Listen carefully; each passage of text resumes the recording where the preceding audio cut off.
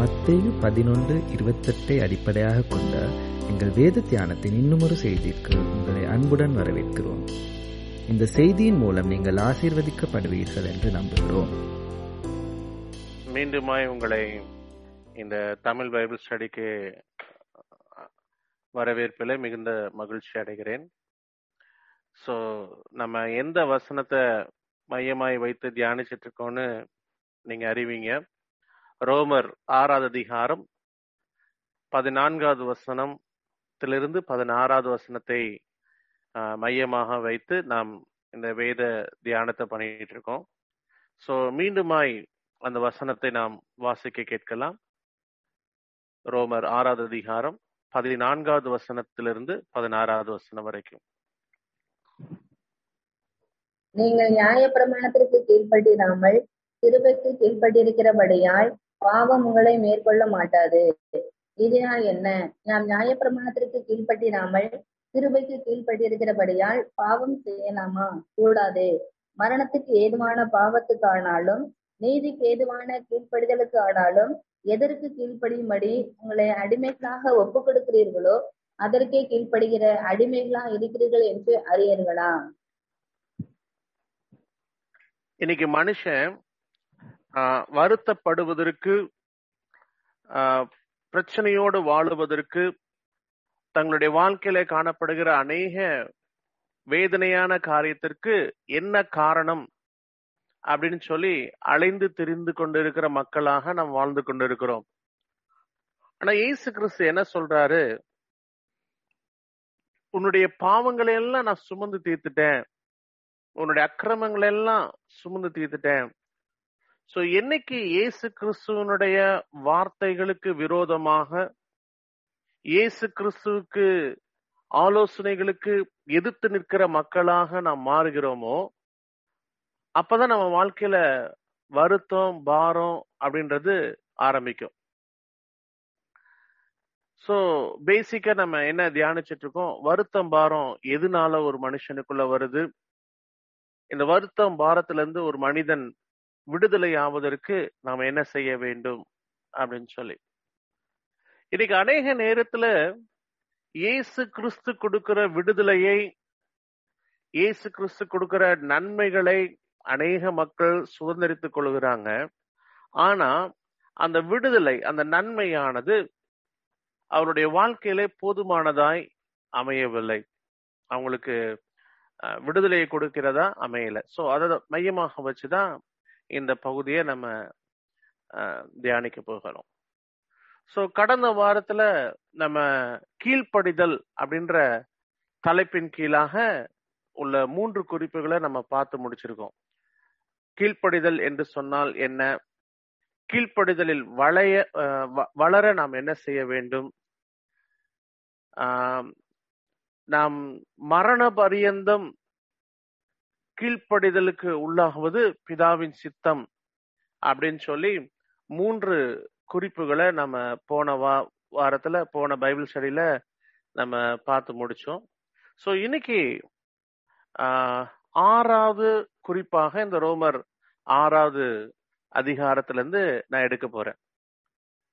So இன்னைக்கு நம்ம தொடங்க போற புது தலைப்பு என்ன அப்படின்னு சொன்னா, சால்வேஷன் த்ரூ சப்மிஷன், அர்ப்பணிக்கிறதுனால் ரட்சிப்படைதல். சோ இந்த அர்ப்பணிப்பை குறித்து நம்ம பேச போறோம்.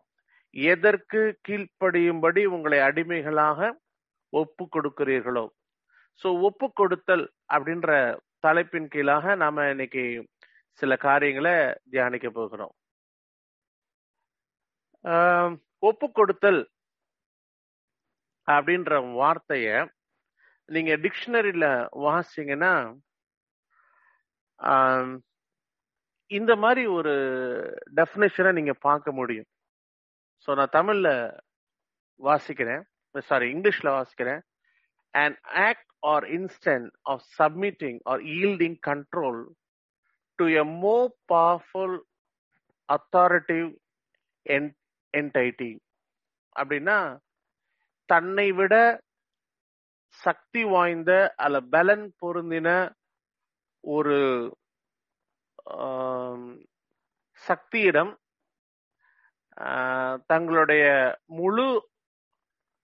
தங்களை முழுவதும் ஆளுகை செய்யக்கூடிய அதிகாரத்தை அர்ப்பணித்தல். சோ அர்ப்பணிக்கிறது அப்படின்னா ஏதோ ஒரு விஷயத்துல அர்ப்பணிக்கிறது அர்ப்பணிப்பு அல்ல. இயேசு கிறிஸ்துவிடத்துல நான் அர்ப்பணிக்கிறேன் அப்படின்னு நீங்க சொல்றீங்க அப்படின்னு சொன்னா, முற்றிலுமா உங்களை விட அவர் பெரியவர். உங்களுக்கு ஒரு சின்ன உதாரணம் சொல்றேன். இன்னைக்கு நிறைய விஷயத்துல இயேசு கிறிஸ்துவனுடைய கரத்துல ஆளுகை செய்வதற்கு நம்ம அர்ப்பணிக்கக்கூடிய பழக்கம் இருக்கு.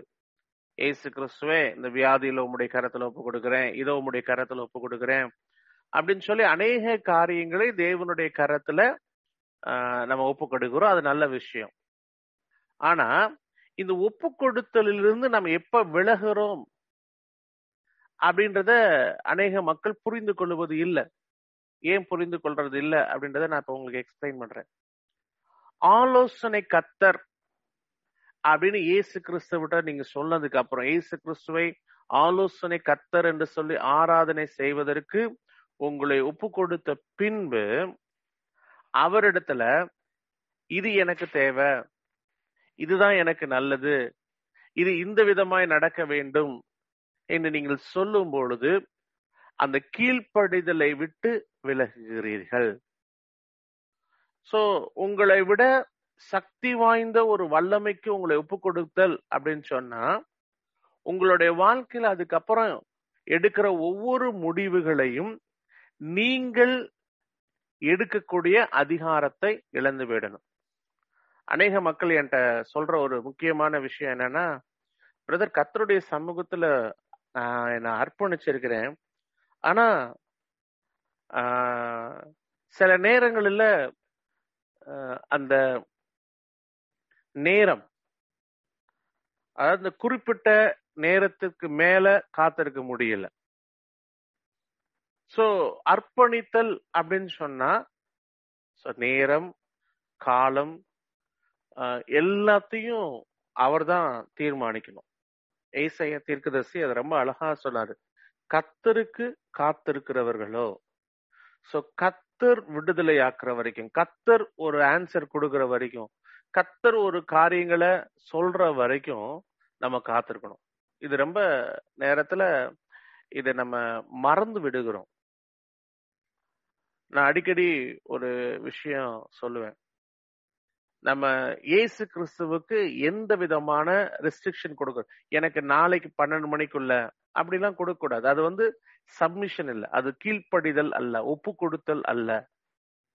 சோ ஒப்பு கொடுத்தல் அப்படின்னு சொன்னா, அது நஷ்டமானாலும் சரி, அது நன்மையானாலும் சரி, தீமையானாலும் சரி, அவர் மாத்திரம் தீர்மானம் செய்வதற்கு முடிவு செய்தல். சில மக்கள் ஒப்பு கொடுத்தாங்க. அவங்க சொன்ன ஜெபத்தை நான் கேட்ட உடனே நான் ரொம்ப வருத்தப்பட்டேன்.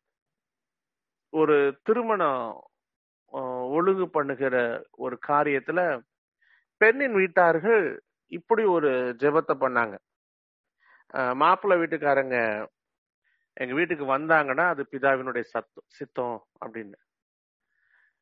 பிசாசு தான் வீட்டுக்கு வருவான் யோபுனுடைய வீட்டுக்கு, அது பிதாவின் சித்தமாயிர முடியுமா? இன்னைக்கு அநேக நேரத்துல இயேசு கிறிஸ்துவிடத்தில் கற்றுக்கொள்ளுதல் குறிப்புகளின் மூலமாய், ஒரு சில குறிப்புகளின் மூலமா இது நடந்தா பிதாவின் சித்தம், இது நடக்கலன்னா பிதாவின் சித்தம் இல்ல. இது ஒப்பு கொடுத்தல் கிடையாது. ஒப்பு கொடுத்தல் அப்படின்னு சொன்னா உங்களுக்கு தெளிவா தெரியணும்.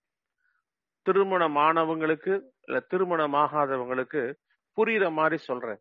இது கணவனுடைய சத்தம் என்று யூகித்துக் கொள்ளுவதல்ல. இப்படிலாம் நடந்தா இது கணவனுடைய சத்தம் தான் அப்படின்னு முடிவு பண்றது இல்ல. இப்படிலாம் நடந்தா இது மனைவியினுடைய சத்தம் அப்படின்னு நம்ம முடிவு பண்றது இல்ல. இதெல்லாம் செஞ்சா எங்க அப்பா சத்தம், இதெல்லாம் செஞ்சா எங்க அம்மா சத்தம் அப்படின்னு முடிவு பண்றது இல்ல. தகப்பனுடைய சத்தம் இன்னது என்று சொல்லி அறிந்து கொள்ளக்கூடிய அறிவு. சோ ஒப்பு கொடுத்தல ரொம்ப முக்கியமான விஷயம் காது கேட்கணும். இந்த காது கேட்கல, கர்த்தாவே சொல்லும் அடியேன் கேட்கிறேன் என்று சொல்லி அர்ப்பணிக்க முடியலன்னா நீங்க இயேசு கிறிஸ்துவனுடைய கரத்துல உங்களை ஒப்பு கொடுக்க முடியாது. ஏன்னா அநேக நேரத்துல நம்ம ஒப்பு கொடுத்துருக்கோம்னு நினைச்சுக்கிறோம். ஆனா ஒப்பு கொடுத்துருக்கோமா இல்லையான்னு கூட நமக்கு தெரியாது. அது தெரிந்து கொள்றதுக்கு டைம் இல்லை. என் லைஃப்ல நடந்த ஒரு சம்பவத்தை மீண்டும் நான் உங்களுக்கு சொல்றேன். நான் 11th ஸ்டாண்டர்ட் படிக்கும்போது, அதாவது ஓ லெவல் முடிஞ்சு ஃபர்ஸ்ட் இயர், அட்டண்டன்ஸ் இல்லாம ஃபெயில் ஆயிட்டேன். படிச்சு எக்ஸாம்ல ஃபெயில் ஆனது இல்லை, ஆனா அட்டண்டன்ஸ் இல்லாம ஃபெயில் ஆயிட்டேன். என்னை ரீடைன் பண்ணிட்டாங்க. ஸோ அந்த வருஷம் வந்து எங்க அத்தையும் மாமாவும் என்னை கண்டிச்சாங்க. எப்படி கண்டிச்சாங்கன்னா, நீ இப்படி படிக்கிறதுக்கு மூட்டை தூக்கி பொழைக்கலாம், அதுதான் உனக்கு ஏத்த வழி அப்படின்னு சொல்லி. ஸோ அந்த ஆலோசனை வந்து ஏற்றுக்கொள்வதற்கு மனதில்லை, ரொம்ப கடினமாக இருந்துச்சு. ஸோ அவங்ககிட்ட பேசுறதை நிப்பாட்டிட்டேன். இயேசு கிறிஸ்துவை ஏற்றுக்கொண்ட உடனே எல்லாரோடும் சமாதானமா இருங்கள் இப்படிலாம் வசனம்லாம் நமக்கு தெரிஞ்சனால ஒப்பு கொடுக்கறதுக்கு முடியல. உடனே இயேசு கிறிஸ்துட்ட சொன்னேன், இயேசு கிறிஸ்துவே, எங்க அத்தை மேட்டரை தவிர இது எல்லா விஷயத்திலையும் உம்முடைய ஆளுகைக்கு ஒப்பு கொடுக்கிறேன். கர்த்தர் சொன்னார், மீதி எல்லாம் எனக்கு தேவையில்லை, அந்த ஒண்ணுதான் தேவை அப்படின்னு சொல்லி. ஒப்பு கொடுத்தல் அப்படின்னு சொன்னா முழுமையான ஆளுமைக்கு அர்ப்பணித்தல், அதுதான் ஒப்பு கொடுத்தல். இரண்டாவது ஒப்பு கொடுத்தல் அப்படின்னா என்ன அப்படின்னு சொன்னா, the act or condition of submitting something for consideration, approval, treatment or action.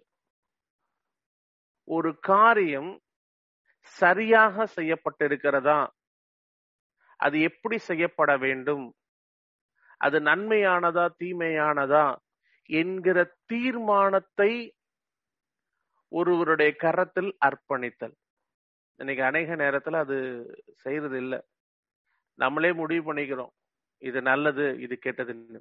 ஒரு விஷயத்துல நீங்க இது நல்லது கெட்டதுன்னு நீங்க முடிவு பண்ணிட்டீங்கன்னா, உங்களுக்கும் இயேசு கிறிஸ்துக்கும் உள்ள தொடர்புல குயவன் கையிலே களிமண்ணாய் அர்ப்பணிக்கக்கூடிய அந்த உன்னதமான ஒரு நிலைமையிலிருந்து நீங்கள் வழி விலகி போகிறீர்கள்.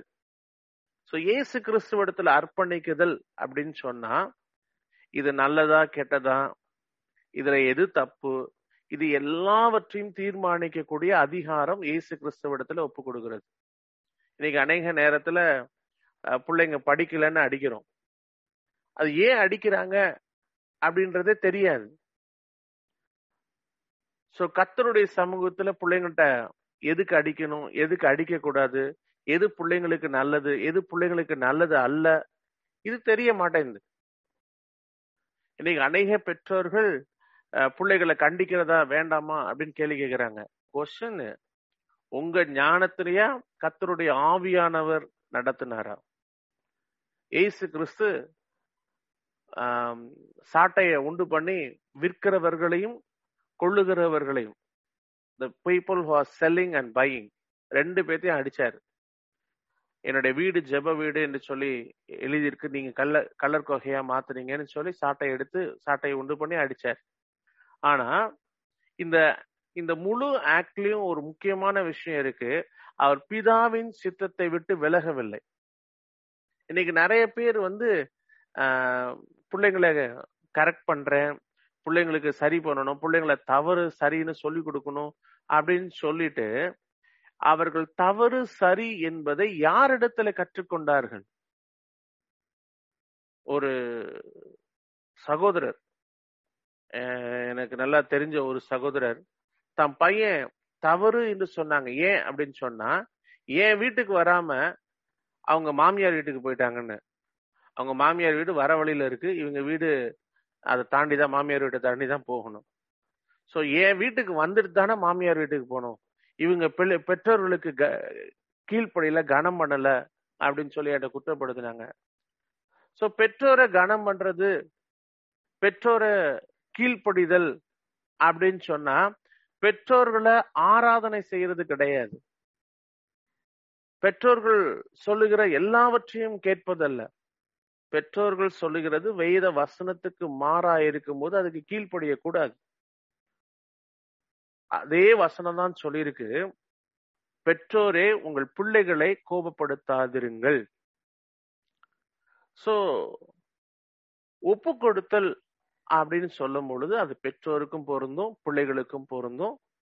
இது நல்லது அல்லது தவறு என்கிற தீர்மானிக்கக்கூடிய அதிகாரம் அவரிடத்துல ஒப்பு கொடுத்தல். சப்மிஷன் அப்படின்றதுக்கு மூணாவது ஒரு டெஃபினிஷன் நான் என்ன பார்த்தேன்னா, law and agreement between parties involve in a dispute to abide by the decision of an arbitrator. ஒரு நடுவருடைய ஜட்ஜ்மெண்ட், நியாய தீர்ப்புக்கு கட்டுப்படுதல், இதுதான் ஒப்பு கொடுத்தல். ஸோ ஒப்பு கொடுத்தல் அப்படின்றத குறித்து உலகத்தில் உள்ள டிக்ஷனரிஸ், அதாவது உலகத்தில் உள்ள வியாக்கியானங்கள் என்ன சொல்றது அப்படின்னு சொல்லி 3 குறிப்பை பார்த்தோம். So let's go back to the word of God. நம்ம தேவனுடைய வார்த்தைக்குள்ள கடந்து செல்வோம். ஒப்பு கொடுத்தல் அப்படின்ற தலைப்பின் கீழே நான் பார்க்கிற முதல் குறிப்பு, இந்த இடத்துல இருந்து இந்த வசனத்தை எடுக்கிறேன். எபேசியர் 5வது அதிகாரம் 21வது வசனம்.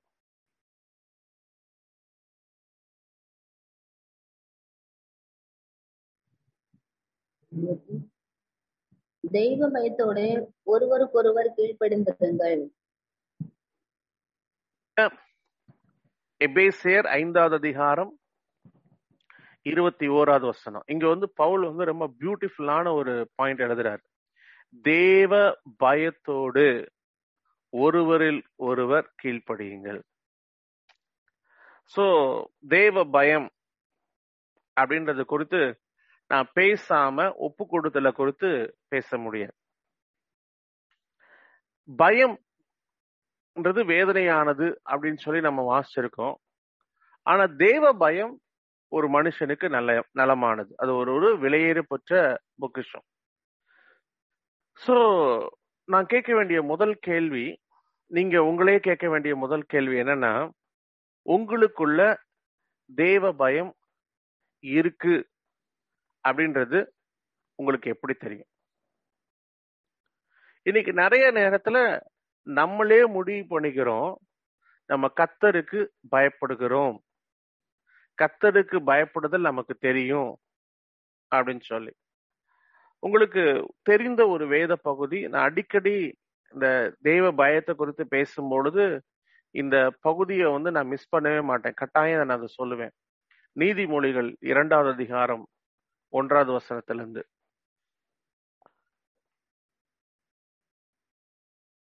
என் மகளே, நீ உன் செவியை ஞானத்திற்கு சாய்த்து உன் இருதயத்தை புத்திக்கு அமைய பண்ணும் பொருட்டு நீ என் வார்த்தைகளை ஏற்றுக்கொண்டு என் கட்டளைகளை உன்னிடத்தில் பத்திரப்படுத்தி ஞானத்தை வா என்று கூப்பிட்டு புத்தியை சத்தமிட்டு அழைத்து அதை வெள்ளியை போல் நாடி புதையல்களை தேடுகிறது போல் தேடுவாயாகி அப்பொழுது கர்த்தருக்கு பயப்படுதல் இன்னதென்று நீ உணர்ந்து தேவனை அறியும் அறிவை கண்டடைவாய். இங்க 2 காம்பனண்ட குறித்து இங்க ஞானி எழுதுறாரு. தேவனுக்கு பயப்படுகிற பயம். இன்னைக்கு நிறைய பேர் தேவனுக்கு எப்படி பயப்படுவாங்கன்னா, நான் பைபிள் வாசிக்கலன்னா ஏதாவது பிரச்சனை வந்துடும் பிரதர், நான் பைபிள் வாசிக்கலன்னா ஏதாவது நஷ்டம் வந்துடும் பிரதர், நான் பைபிள் வாசி ஜெபம் பண்ணலன்னா ஏதாவது பிரச்சனை வந்துடும். சோ அவங்க எதுக்கு பயப்படுறாங்கன்னா, ஒரு பிரச்சனைகள், போராட்டங்கள். இன்னும் சிலவங்க இருக்காங்க, பைபிள் வாசிக்கலன்னா பிசாசு வரும், பிசாசுக்கு பயப்படுவாங்க, பிசாசுக்கு பயப்படுறதுனால வேதம் வாசிப்பாங்க. ஆனா உண்மையாகவே தேவனை ஆராதிப்பது, தேவனை பின்பற்றுவது, தேவனுடைய சமூகத்திலே தங்களை அர்ப்பணிப்பது அப்படின்னா என்ன அப்படின்றது கூட தெரியாது. சோ நம்ம முதல்ல கேட்க வேண்டிய காரியம், தேவனுக்கு பயப்படுகிற பயம். இது ஏன் கஷ்டப்பட்டு நம்ம பெற்றுக்கொள்ளணும் அப்படின்னு ஒரு கேள்வி கேட்கலாம். நமக்கு தான் பயம் இருக்கே, அது தேவனுக்கு மாத்திரம் பயப்படுறத நம்ம மாத்திக்கலாமே. கவனிங்க, நீங்க சரீரத்துல பலன் அடைவதற்கு வேண்டிய காரியங்களை நீங்க செய்ய முடியும். ஆனா இருதயத்துல பலன் உண்டாகிறதுக்கு நீங்க எந்த காரியமும் செய்ய முடியாது. நீங்க டாக்டர்கிட்ட போனீங்கன்னா முதல்ல சொல்லுவாங்க பயப்படாதீங்க அப்படின்னு சொல்லி. பயப்படாதீங்கன்னு சொல்றது அவங்களுக்கு எளிது. ஆனா பயப்படாம இருக்கிறது எப்படின்னு தான் தெரியாது. சோ சில மனிதர்களுக்கு எதை கண்டும் பயப்படுறது இல்ல. சில மனிதர்களுக்கு பெரிய விஷயங்கள்லாம் பயப்பட மாட்டாங்க. எனக்கு ஒரு சகோதரி தெரியும். அவங்களுக்கு எவ்வளவு பிரச்சனை வந்தாலும் கவலைப்பட மாட்டாங்க. பாம்பு வந்தாலும் அடிச்சிடுவாங்க. எதை குறித்தும் கவலைப்படுவாங்க. ஆனா ஒரு கரப்பாம்பூச்சிய பார்த்தா அந்த இடத்திலேயே இருக்க மாட்டாங்க. ரீசெண்டா அந்த சகோதரிய நான் சந்தித்தப்ப அவங்களுக்கு பின்னாடி ஒரு கரப்பாம்பூச்சி இருந்துச்சு. சோ அவங்க பயப்படக்கூடாதுன்னு சொல்லி இன்னொரு சகோதரன் மூலமா அதை அடிக்கலாம் அப்படின்னு சொல்லி நினைச்சா, அதை அடிக்க சொன்ன சகோதரன் சொல்றாரு எனக்கும் பயம் பிரதர் அப்படின்னு. சோ இன்னைக்கு சில நேரத்துல ஏன் பயம் வருது, ஏன் பயம் வர மாட்டேங்குது அப்படின்றத மனிதர்களால அறிந்து உணர்ந்து கொள்ள முடியாது. ஆனா இயேசு கிறிஸ்து என்ன சொல்றாரு, ஒரு மனிதனுக்குள்ள கர்த்தருக்கு பயப்படுகிற பயம் உருவாகுவதற்கு நீங்க சில காரியங்களை செய்ய வேண்டும்.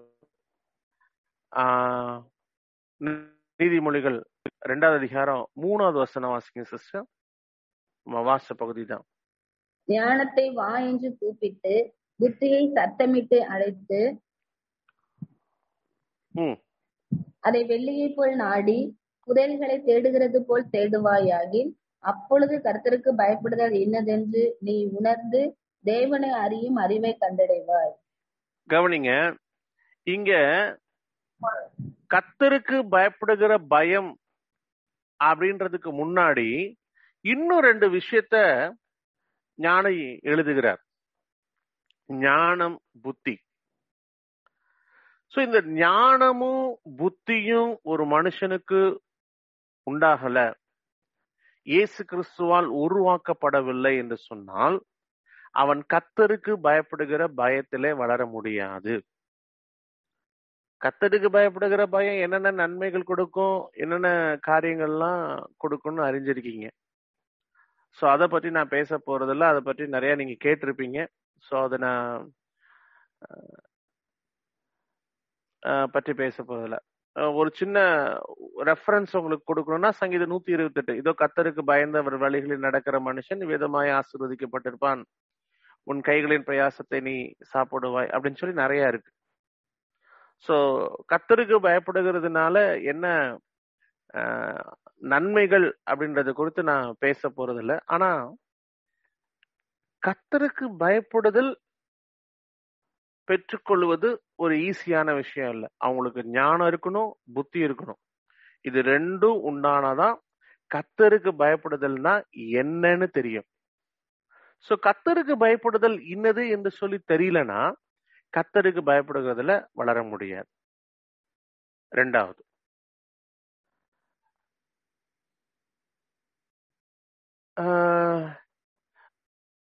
நீதிமொழிகள் 2வது அதிகாரம் 5வது வசனம் வாசிங்க சிஸ்டர். அப்பொழுது கர்த்தருக்கு பயப்படுதல் இன்னதென்று நீ உணர்ந்து தேவனை அறியும் அறிவை கண்டடைவாய். 2வது, கர்த்தருக்கு பயப்படுகிற பயம் அப்படின்னு சொல்றது தேவன் யார் என்பதை அறியாதபடி பயப்பட முடியாது. இன்னைக்கு நிறைய பேர் நிறைய விஷயத்துக்கு பயப்படுவாங்க. ஏன் பயப்படுறாங்கன்னே தெரியாது. என் லைஃப்ல முத உனக்கு அஃபர் அப்படின்ற வார்த்தையை கேட்ட உடனே அப்படி ஒரு பயம். ஏன் பயப்படுறேன்னு கூட எனக்கு தெரியல. என் ஃப்ரெண்ட்ஸ் நிறைய பேர் கேட்டாங்க, நீ ஏன்டா பயப்படுற அப்படின்னு கேட்டாங்க. என்னால அது எக்ஸ்பிளைன் பண்ணவே முடியல. மரணத்துக்கு பயப்படல, பிரச்சனைக்கு பயப்படல, பணம் இல்லாதப்ப பயப்படல, வியாதிக்கு பயப்படல, சரீரத்துல இருந்த வழிகளுக்கு பயப்படல, எதுக்குமே பயப்படல. ஆனா இந்த அஃபேர் அப்படின்ற வார்த்தையை நான் கேட்ட உடனே எல்லாரையும் விட்டு ஓடி நான் என்னை ஒழித்து கொள்ளக்கூடிய ஒரு பழக்க வழக்கத்துக்குள்ள வந்துட்டேன். சோ எனக்கு அது புரியல. என்கிட்ட நிறைய பேர் கேட்டாங்க, எஸ்பெஷலி பாபி கேட்டாங்க, நீ ஏன் பயப்படுற அப்படின்னு கேட்டாங்க. எனக்கு உண்மையாகவே ஏன் பயப்படுறேன்ற ஆன்சர் எனக்கு தெரியல. இது எதனால அப்படின்னு சொன்னா, அநேக நேரத்துல நம்மை ஆராதிக்கிற தேவனுடைய வல்லமைகளை நாம் அறிந்து கொள்ளவில்லை. நான் தேவனை அறிகிற அறிவு அப்படின்றது எவ்வளவு முக்கியமானது அப்படின்னு நிறைய பேருக்கு தெரியாது. பிலிப்பியர் 3வது அதிகாரம் 7வது வசனத்துல அதை குறித்து பவுல் எழுதுறார். ஆகிலும் எனக்கு லாபமா இருந்தவைகள் எவைகளோ அவைகளை கிறிஸ்துவுக்காக நஷ்டம் என்று எண்ணினேன். தொடர்ந்து வாசிங்க சார். அது மாத்திரமல்ல, என் கர்த்தராகிய கிறிஸ்து இயேசுவை அறிகிற அறிவின் மேன்மைக்காக எல்லாவற்றையும் நஷ்டம் என்று எண்ணிக்கொண்டிருக்கிறேன். நான் கிறிஸ்துவை ஆதாயப்படுத்திக் கொள்ளும்படிக்கும் நியாயப்பிரமாணத்தினால் வருகிற சுய நீதியை உடையவனாயிராமல் கிறிஸ்துவை பற்றும் விசுவாசத்தினால் வருகிறதும் விசுவாசம் மூலமாய் தேவனால் உண்டாயிருக்கிறதுமான நீதியை உடையவனாயிருந்து கிறிஸ்துவுக்குள் இருக்கிறவன் என்று காணப்படும்படிக்கு இப்படி நான் அவரையும் அவருடைய உயிர்த்தெழுதலின் வல்லமையையும் அவருடைய பாடுகளின் ஐக்கியத்தையும் அறிகிறதற்கும் அவருடைய மரணத்திற்கு ஒப்பான மரணத்திற்கு உள்ளாகி எப்படியாயினும் நான் மரித்தோரில் இருந்து உயிரோடு எழுந்திருப்பதற்கு தகுதியாகும் படிக்கும் அவருக்காக எல்லாவற்றையும் நஷ்டம் என்று விட்டேன், குப்பையுமாக எண்ணுகிறேன். இந்த வேத பகுதியில 2 இடத்துல நஷ்டம், குப்பை அப்படின்ற வார்ட பவுல் பயன்படுத்துறார். முதல்ல தேவனை அறிகிற அறிவு, 2வது எப்படியாகிலும் அவருடைய உயிர்த்தெழுதலில் நான் தகுதியாக்கப்பட வேண்டும் என்று சொல்லி. கவனிங்க, இதை ஏன் இது நான் சொல்றேன் அப்படின்னு சொன்னா, இதுக்கு 2க்கும் தொடர்பு இருக்கு. நீங்க தேவன் யாரு, நீங்க ஆராதிக்கிற தேவன் எப்படிப்பட்டவர் அப்படின்றத நீங்க உணர்ந்துட்டீங்க, அதை புரிஞ்சுட்டீங்க அப்படின்னு சொன்னா நீங்க ஈஸியா உங்களுடைய பாவத்திலிருந்து வெளிப்பட்டுடலாம். சோ தேவனை அறிகிற அறிவு, இது தேவனை அறிகிற அறிவு ஒரு மனிதனால் தன்னுடைய முயற்சியினால சம்பாதிக்க முடியாது. ரட்சிப்புக்கு ரொம்ப முக்கியமான விஷயம் ஒப்பு கொடுத்தல் எவ்வளவு முக்கியமோ அதே மாதிரி தேவனை அறிகிற அறிவு முக்கியமானது. இன்னைக்கு நிறைய பேருக்கு தேவனை அறிகிற அறிவு இல்லாதனால அவர்கள் ரட்சிக்க முடியாதபடி, அவர்கள் மனம் திரும்புதலுக்கு ஏற்றவைகளை செய்ய முடியாதபடி அநேக காரியங்களை செய்கிறாங்க. நெப்போலியனுடைய லைஃப் ஹிஸ்டரியை நீங்க வாசிச்சீங்கன்னா அதுல ஒரு முக்கியமான எபிசோடு அவனுடைய லைஃப்ல சொல்லப்பட்டிருக்கும். என்னன்னா, ஒரு நாள் ஒரு இடத்த பிடிக்கும் பொழுது அங்குள்ள எல்லா மக்களும் ஒரு ஆலயத்துல ஒளிஞ்சிருப்பாங்க. ஸோ நெப்போலியன் அந்த சர்ச்சுக்குள்ள என்டர் ஆனோடனே முழங்கால் போட்டு அவனும் பயபக்தியா ஜெபம் பண்ணுவான். ஸோ ஜெபம் பண்ணோடனே எல்லாம் நினைச்சுக்குவாங்க, சரி இவர்களை எல்லாம் இவன் மன்னிச்சுட்டான் அப்படின்னு சொல்லி ரொம்ப தலையில இருக்க தொப்பியை கீழே இறக்கி வச்சுட்டு ரொம்ப பவ்யமா முன்னாடி ஆல்டருக்குள்ள போவாரு. போய் அங்க இருந்த படத்தை எடுத்து திருப்பி வச்சிருவாரு. அது மனிதர்கள் பார்க்க முடியாது. பண்ணிட்டு இங்க இருக்கிற எல்லாத்தையும் கொன்றுங்க அப்படின்னு சொல்லி கமாண்டர்ஸ்க்கு கட்டளை கொடுப்பார். ஸோ அவருடைய நம்பிக்கை என்னன்னா, தான் படத்துல பாக்குற உருவத்தை வைத்து அது ஆலயம் என்று சொல்லி நெப்போலியனுடைய நம்பிக்கை. ஆனா வேதாகமம் என்ன சொல்லுது, நீங்களே அந்த ஆலயம், ஒவ்வொரு மனுஷனும் ஒரு தேவ ஆலயம். சோ இந்த தேவ ஆலயத்தை குறித்து கர்த்தர் சொல்றாரு, ஒருவன் என்னுடைய ஆலயத்தை கெடுத்தால் நான் அவனை கெடுத்து போடுவேன் அப்படின்னு சொல்லியிருக்காரு. சோ இங்க என்ன முக்கியமான விஷயம், ஒரு மனிதன் தேவனை அறிந்து கொள்வதற்கு தன்னுடைய மாமிசத்தை பயன்படுத்த முடியாது. மாமிசத்துக்கு உரியவர்கள் மாமிசத்துக்கு உரியவைகளை சிந்திக்கிறார்கள், ஆவிக்கு உரியவர்கள் ஆவிக்குரியவைகளை சிந்திக்கிறார்கள்.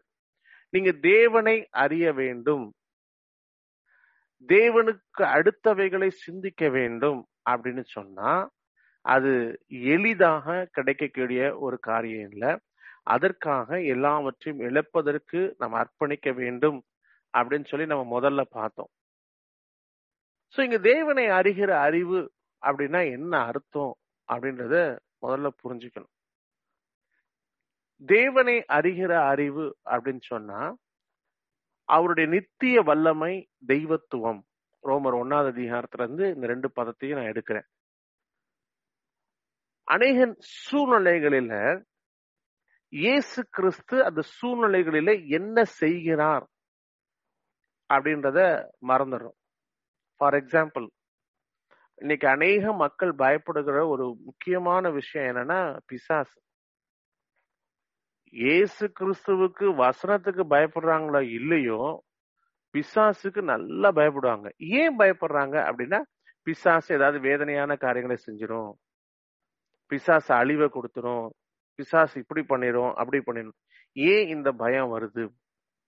ஏன்னா அவங்களுடைய கண்கள் குருடாக்கப்பட்டுருச்சு.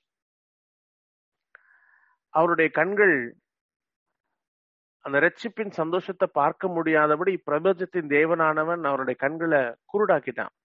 சோ கண்கள் குருடாக்கப்பட்டிருக்கிறபடினால அவர்கள் கண் இருந்தும் கேளாதவர்களா, காது இருந்தும் கேட்காதவங்களா மாறிட்டாங்க. சோ இந்த ஜனங்கள் யாரு அப்படின்னு சொன்னா ரொம்ப சிம்பிள். உங்க கண்ணு திறக்கப்படணும் அப்படின்னு சொன்னா என்ன செய்யணும்? உங்க கண்ணு குருடாக்கப்படணும்னா நீங்க என்ன செய்யணும்? அதுதான் நம்ம பேச போறோம். நீங்க எல்லா விஷயத்திலையும் அவரிடத்தில் கேட்டு அவரிடத்தில் கற்றுக்கொள்ளுதல். இது நான் புதிய ஏற்பாட்டுல இருந்து இந்த பதத்தை பயன்படுத்துறேன். நான் இதுக்கு ரெஃபரன்ஸா பழைய ஏற்பாடு நான் கொடுக்க போறேன். ஒரு விஷயத்த யாரிடத்தில் கேட்கிறோம், அதான் அதுல மேட்டர்.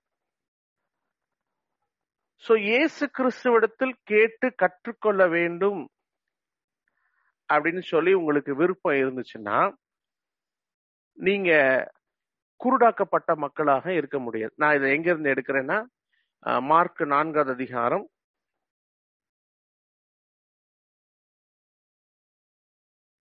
11-12 வசனங்களை வாசிக்க கேட்கலாம்.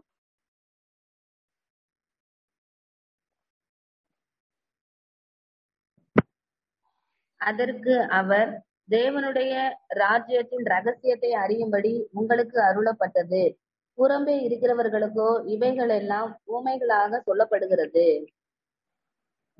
சோ உங்களுக்கு அருளப்பட்டது புறம்பே இருக்கிறவர்களுக்கு ஊமைகளாக சொல்லப்பட்டிருக்கு. ஏன்னா அவங்க கண்டும் காணாதவர்களும் கேட்டும் உணராதவர்களும். சோ இப்ப ஏன் இவங்களுக்கு சொல்லப்பட்டிருக்கு? இவங்க புறம்பே இருக்கிற மனுஷர், இவர்கள் இயேசு கிறிஸ்துவிடத்துல வராதவர்கள். இயேசு கிறிஸ்துவிடத்துல வருகிறவர்கள்னா யாரு? அவருடைய நுகத்தை ஏற்றுக்கொண்டு அவரிடத்தில் கற்றுக்கொள்கிறவர்கள். யோவான் 6வது அதிகாரம் 45வது வசனம்.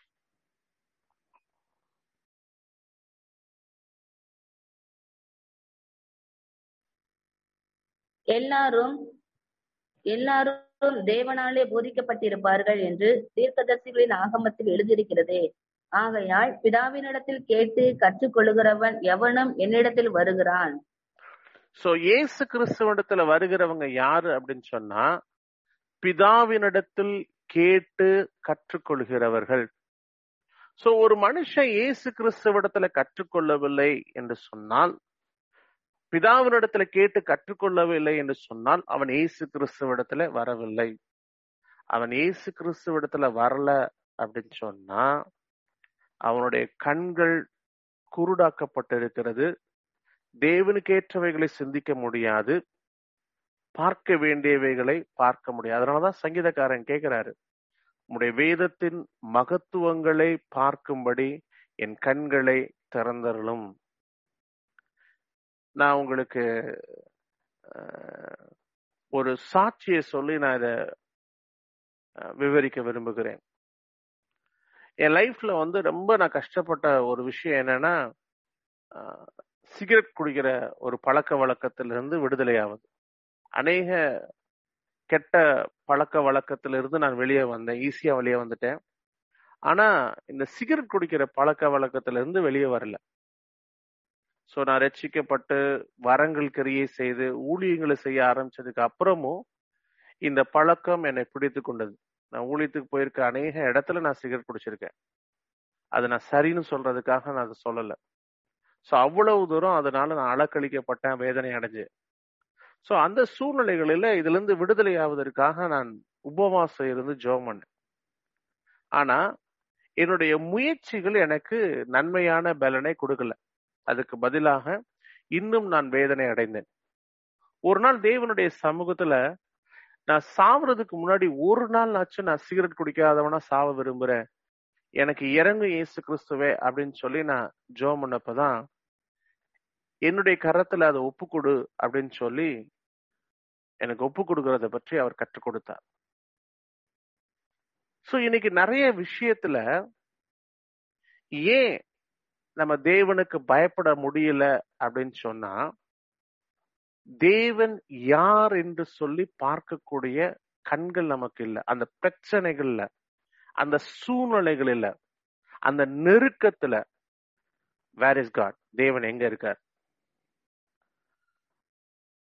இயேசு கிறிஸ்து கேட்ட, தேவனாகிய கர்த்தர் கேட்ட சில கேள்விகள் உண்டு. ஏசாயா 50வது அதிகாரத்துல மீட்க கூடாதபடி என்னிடத்துல பலனற்று போயிற்றோ என்று கேட்டார்.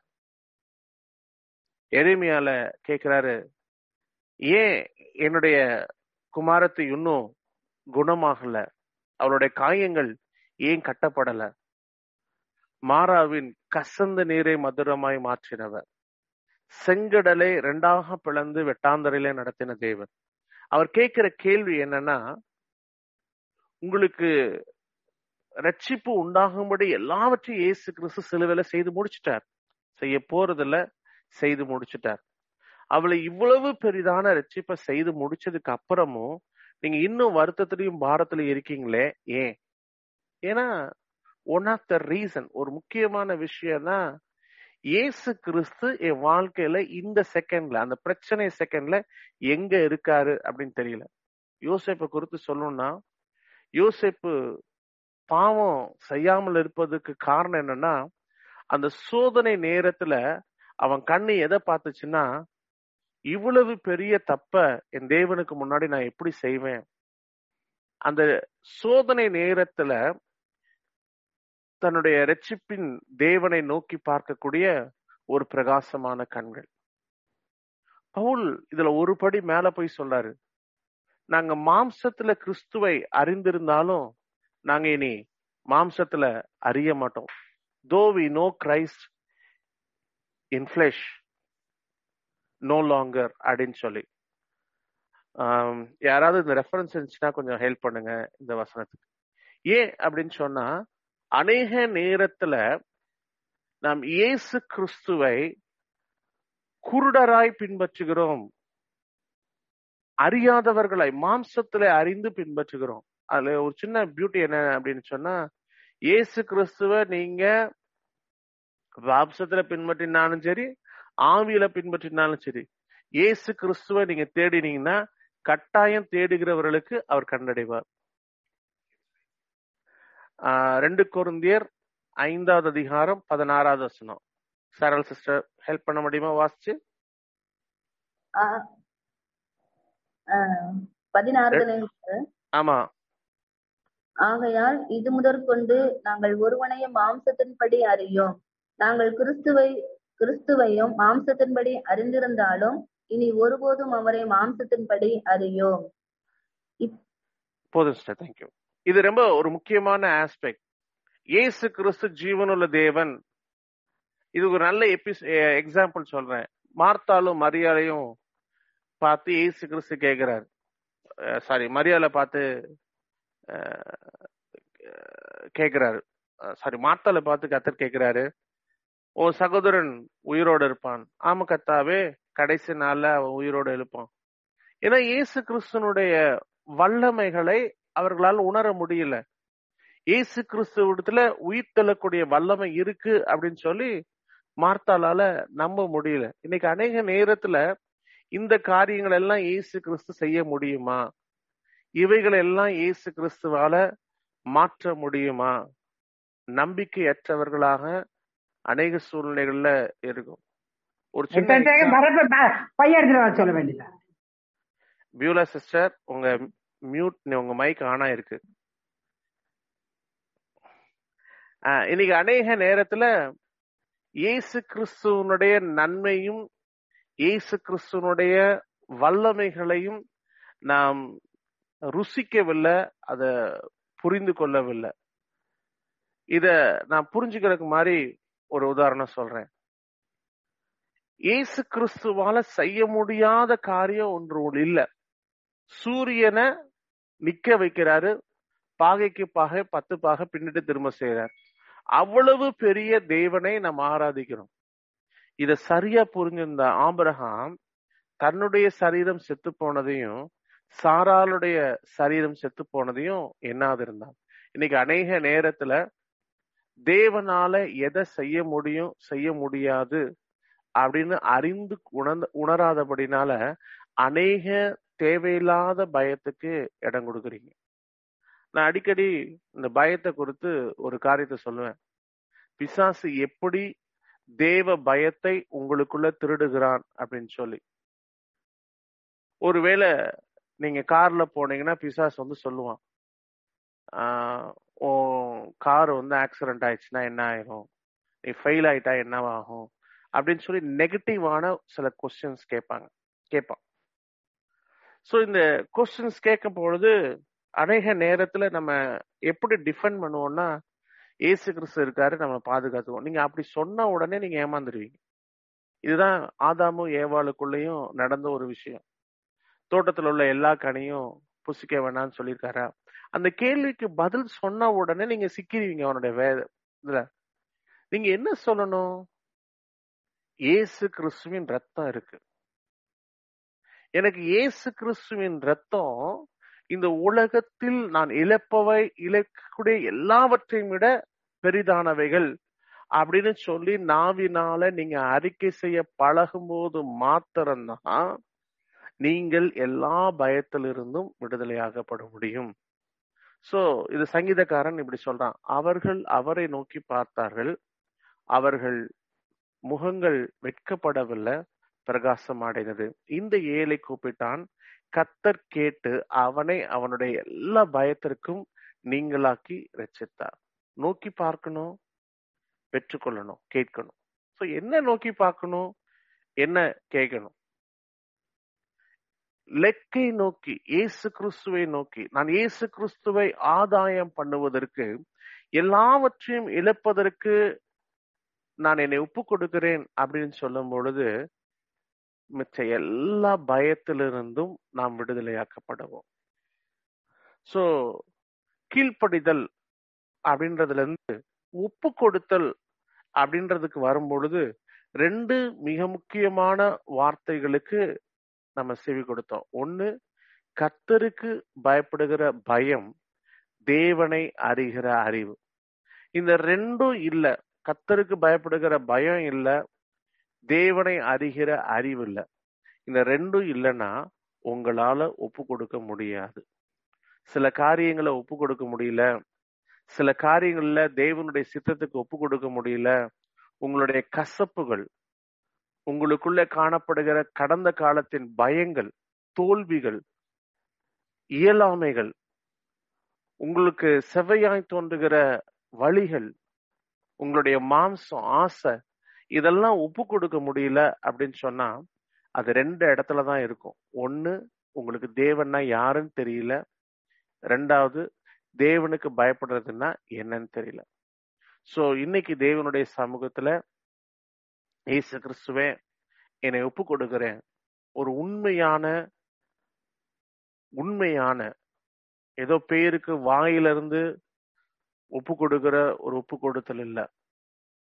நீர் என்னை ஆளுகை செய்யும்படி, எனக்குன்னு வச்சிருக்கிற எல்லாத்தையும், எனக்கு உண்டான எல்லாவற்றையும் நஷ்டம், குப்பை என்று சொல்லி எண்ணி உம்முடைய கரத்திலே என்னை அர்ப்பணிக்கிறேன் என்று சொல்லி நம்ம அர்ப்பணித்து ஜெபிக்கலாமா? கண்களை மூடி ஜெபிக்கலாம்.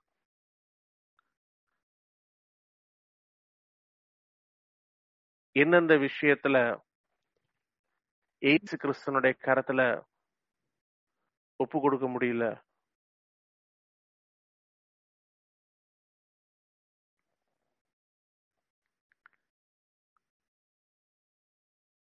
அதெல்லாம் யோசிச்சு பாருங்க. கர்த்தருடைய ஆவியானவர் கட்டாயம் உங்க மனசுல ஞாபகப்படுத்துவார். அது உங்க பழைய பாவமா இருக்கலாம், பாவ பிரமாணமா இருக்கலாம், வேதனை உண்டாக்கக்கூடிய வழிகளா இருக்கலாம். நீங்க ரொம்ப நாள் ஒரு காரியத்தை, இந்த இச்சை என்னை அலக்களிக்குது, என்னால தேவனுக்கு ஒப்பு கொடுக்க முடியல அப்படின்னு சொன்னீங்கன்னா கேளுங்க. தேவனை அறிகிற அறிவு எனக்குள்ள உண்டாகட்டும். தேவனுக்கு பயப்படுகிற பயம், கர்த்தருக்கு பயப்படுகிற பயம் எனக்குள்ள உருவாக என்னை ஒப்பு கொடுக்கிறேன்னு சொல்லி ஒப்பு கொடுத்து ஜெபிக்கலாமா? அன்பு மகா இரக்கமுள்ள பிதாவே, குமாரனாகிய இயேசு கிறிஸ்துவின் நாமத்தினாலே எதற்கு கீழ்ப்படியும்படி உங்களை அடிமைகளாக ஒப்பு கொடுக்கிறீர்களோ அதற்கே கீழ்ப்படுகிற அடிமைகளாக இருக்கிறீர்கள் என்று சொல்லி அறியீர்களா என்று சொல்லி கேட்டீரே. வேதத்தின் அடிப்படையில கர்த்தாவே ஏதோ ஒரு பேரளவில உமக்கு ஒப்பு கொடுக்காதபடி உண்மையா எங்களை உம்முடைய கரத்துல ஒப்பு கொடுக்க எங்களுக்கு உம்முடைய இரக்கம் தயவு அருளப்படும்படியாய் செபிக்கிறேன். எங்களை நீ நினைத்தருளுவீராக. உம்முடைய இரக்கம் தயவு அருளப்படும்படியாய் செபிக்கிறேன். அதிசயங்களை காணச்சு இயேசு கிறிஸ்துவின் நாமத்தில் பிதாவே, ஆமென். எங்களுடன் இணைந்து கொண்டதற்காக உங்களுக்கு நன்றி செலுத்துகிறோம். இயேசு கிறிஸ்து உங்களை ஆசீர்வதிப்பாராக.